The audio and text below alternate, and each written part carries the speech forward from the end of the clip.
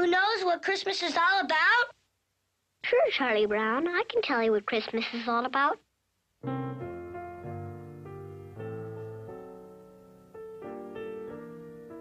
Lights, please. And there were in the same country shepherds, abiding in the field, keeping watch over their flock by night. And lo, the angel of the Lord came upon them. And the glory of the Lord shone round about them.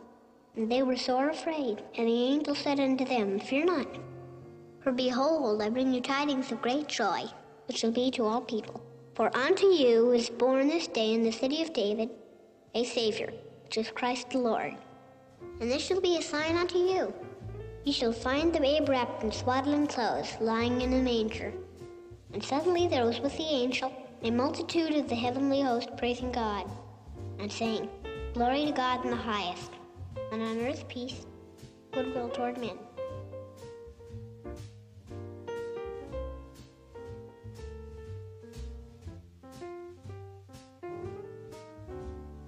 That's what Christmas is all about, Charlie Brown.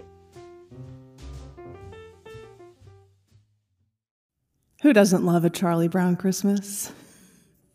CBS aired this holiday classic for the first time on December 9th, 1965, and again every year for the next 35 years.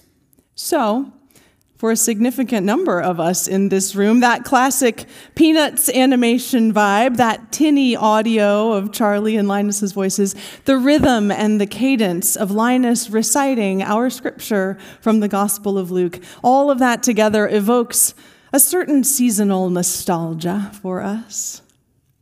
It takes us back to people and places of our childhood. Some of us were children then. Others of us, early adulthood or midlife with kids and grandkids, nieces and nephews, all who were gathered around for the annual airing of this longtime Christmas standard. For me, it takes me back to Winona Lake, Indiana, to my dad's parents' house. We spent many a Christmas there, the long road trip from North Texas landing us in a house jam-packed with extended family. There were 5 of us in my immediate family, plus the 5 in Uncle Dale's family, 4 in Aunt Avalie's brood, and 4 in Aunt Peg's. Add in Grandma and Grandpa, and there were 20 people sleeping under one roof at these Indiana Christmas gatherings. It was not that big a roof. Basically, each nuclear family got a room of varying sizes, and any leftover offspring that wouldn't fit got tucked away into a hallway nook or a quasi-attic space that my grandfather had turned into a makeshift bunk room, or a bedroom closet just big enough to fit a cot. Anybody else ever sleep in a closet at Christmas at the grandparents' house? I know I can't be the only one. When I think about it now, from a host perspective, if I were to have my whole family come and stay at my house, I would admittedly feel a tinge of inadequacy putting a kid in a closet to sleep. The accommodation might come with an apology. I'm sorry I don't have a real bed for you. I hope this will be comfortable enough. I promise there are no squirrels in here. But oh, how we grown-ups have lost our imagination and our sense of adventure, because how does the kid who gets to sleep in the closet see it? It is as if the greatest honor has been bestowed upon them. The 10 grandkids in my family growing up vied for the closet space. We were jealous of the favored grandchild who got it each year. We would all cram into said closet throughout the day just to play games and to jump around on the cot and all sorts of other nonsense. The smallest, coziest, unlikeliest bit of room in the house became the place of greatest joy. On the first Christmas night, tucked away in an inconsequential town, in a simple peasant home, overcrowded with extended family and travelers, God carved out the smallest, coziest, unlikeliest bit of room. And it, too, became the place of greatest joy. Joy really doesn't need very much room. A grandparent's closet or a manger full of hay will do. Bethlehem was a town that nobody cared too much about back then, except the people who were from there. And according to the Gospel of Luke, as a census was being taken, all of those people had made their way back home. Presumably, people were staying with family. First century Palestinian hospitality culture would have required it. As we've inherited our Christmas story through the ages, though, we have laid some pieces onto it that just aren't there in the biblical text.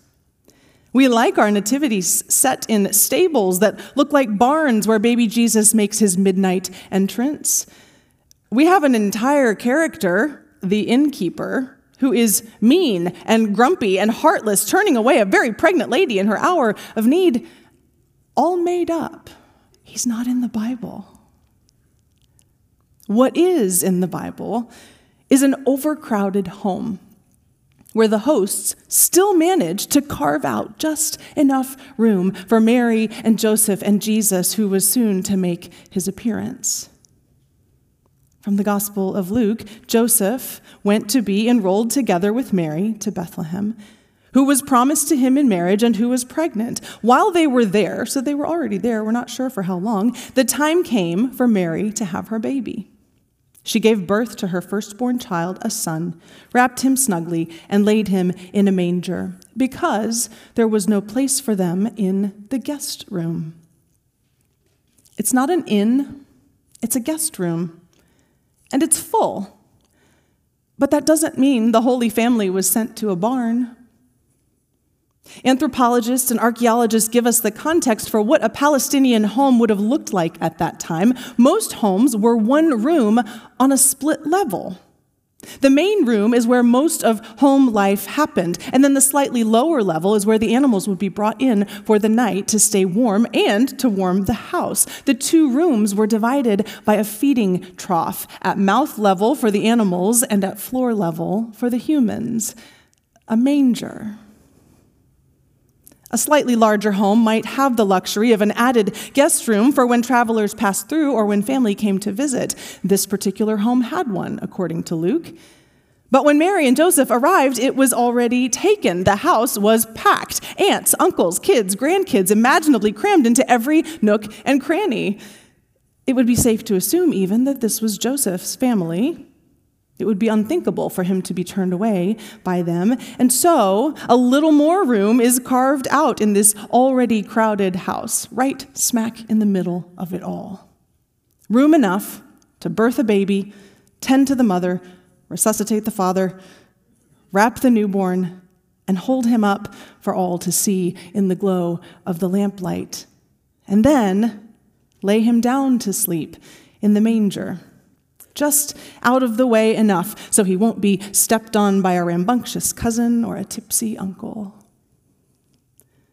This little family, tired from their journey, not just their journey on the road to Bethlehem, but through a controversial pregnancy, tired from losing friends who judged them harshly, weary from a now tarnished reputation in the community, tired from wondering what was going to happen, weary with anxious anticipation over this very unusual birth, this weary family found their grounding in joy as the tiniest, coziest bit of room was made for them.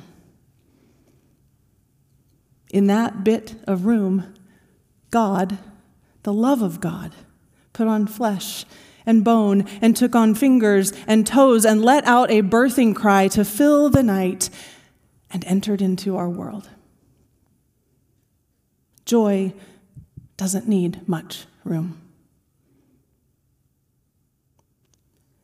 At our weariest moments, joy comes when someone makes room for us. When they scoot over so we have a place to sit and not sit alone. When they take our call so we can vent or whine or cry about the heartbreak we're going through. When they offer their own guest room as a place of respite, no questions asked. When they tell us we are loved and accepted when so many others have rejected us. That tiniest, coziest bit of room is an inbreaking of the love of God in flesh and bone. And the very same is true when we are the ones to make the room For the weary ones journeying this life all around us, joy breaks in when we make space in the crowdedness of our lives for another person to know there is a place for them. I have recently gotten to know some of the story of a church member here at Plattwoods who found himself making room in a most unexpected way.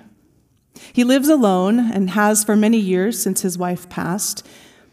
Over time, and through conversation with an employee at his regular coffee shop, he got to know her family's story. She and her spouse and their 2 kids were working hard to make their way in the U.S. after immigrating. But they had come up against challenge after challenge, as many immigrants do, and they were now needing to find a new place to live. I don't get the impression that he thought about it very long, but he reasoned that he had 2 extra bedrooms and space for kids to live and play in his home. None of it was being used. So he extended an invitation to this family to come and live with him as long as they needed to, with one condition: that they put away rent money each month until they had enough saved for a down payment on a home of their own. He not only made room for them in his home, he was even helping them make room in their budget for their own future and stability. And 4 years later, the family moved out on solid financial footing, and they purchased their own home. But oh, the joy that filled those 4 years of making room. The shared meals, the bustle of kids, the evening conversations, the stories told. And even now, as I visited his home, his adopted family's artwork and photos adorn the walls. They call or visit weekly. His life, in a stage when perhaps he didn't anticipate it, was filled with joy and life and love in the flesh. And so was theirs. Joy doesn't need much room. And when room is opened up for it, no matter how big or how small, a chain reaction begins. Because when God makes room for love, and love makes room for us, and we make room for others, where does it stop? It doesn't ever have to. God carved out the smallest and humblest of spaces to step into our world. And because the house was small and the people were ordinary, then the shepherds knew, when the story was told to them, that this was a space where there would be room for them too, because they were humble and ordinary. They would not be turned away like they were in so many other places. And so they went, and more room was made. And then even later, down the road, strange visitors from farther away, Magi who didn't fit in at all with these people of Judea, had heard that this was a home, a love, where room was made for those who would come. And so they went, knowing there was room for them too. And for the rest of Jesus' life, we see him doing what God did at his birth, making a little more room in crowded but unimportant places for the people who wouldn't otherwise come near, for the outcast, the diseased, the untouchable, for the people who would be a lot of work to take care of, for the skeptics who wouldn't know what to make of him, for the Pharisees who would outright disagree with him, for the children who would scramble through a pressing crowd to eke out a bit of room at his feet, for the women, the eunuchs, those usually around the perimeter of the room or even outside. He would clear a space right in the center, right at his side. And even for those who would at the end turn their backs and wouldn't make room for him, Jesus would say, "Come and walk with me." And those little spaces that opened up for people who wondered where they belonged, those spaces next to Jesus, the heart of God, changed their lives forever. Joy doesn't need much room at all. What could it look like today and in the weeks to follow for us to live a Christmas life of making room, to open up the crowded rooms of our lives for people wondering where and if they belong, if they are loved? It does not have to be as extravagant as opening your home for someone else to live with you, although it certainly could be. It doesn't have to cost you money, or maybe even very much time, although there's nothing wrong with that. Where is there room in your crowded schedule for a phone call or a coffee with the new person at work who isn't quite fitting in yet? Is there room in your cynicism for a glimmer of hope that the heart of your estranged child can and might still change? Can there be room at your table for a young adult who isn't welcomed by their own family anymore, whose identity is no longer approved? Can you save a seat at the lunch table for the newer student who is still struggling to learn English? Can you make a bit of room for the neighbor who doesn't see eye to eye with you on anything, but who you know is aching with loneliness? The back of this room on any given Sunday morning has 7 or 8 cafe tables, you can see them over there, set up where our students sit together for worship. And lately, it's been getting pretty crowded. It's a good problem to have. In talking about this crowded reality last week with a staff member, I said, "That's awesome, we'll just have to get some more tables." She said, "No, actually, they prefer to crowd more kids around one table. They'd rather be crammed together than divided up. We'll need more chairs before we need tables." And that hit me. We'll need more chairs before we need tables. Because joy doesn't need much room. There's no space too small or too crowded for God to make room and step in. What joy might open up in our lives when we join God in that holy Christmas work. There is someone you can make room for in your schedule, your routine, your heart, your home, because room has been made for you here in God's heart, in Christ's welcome. There is joy waiting to squeeze in this Christmas, hoping you'll move a few things around to make a bit of room. It doesn't have to be grand or noticed or extravagant or exhausting. The simpler and quieter, the better. The coziest corner or chair or closet will be just enough. Will you pray with me? God, on this holy night of wonder, you who are cosmic, take the tiniest bit of room and come very close to us. You step into the corners of our lives, heart beating with love, eyes shining with compassion, hands reaching with strength. In every crowded place of our lives, where we think there isn't possibly room for time or for rest, for empathy or for joy, remind us that these are the spaces where you do your best work. Open our hearts to the embrace you offer us, and open our eyes to those who need it in turn from us. This Christmas night, make a bit of room in us for your love to be born again and again. In the name of the Christ child, great joy for all people. Amen.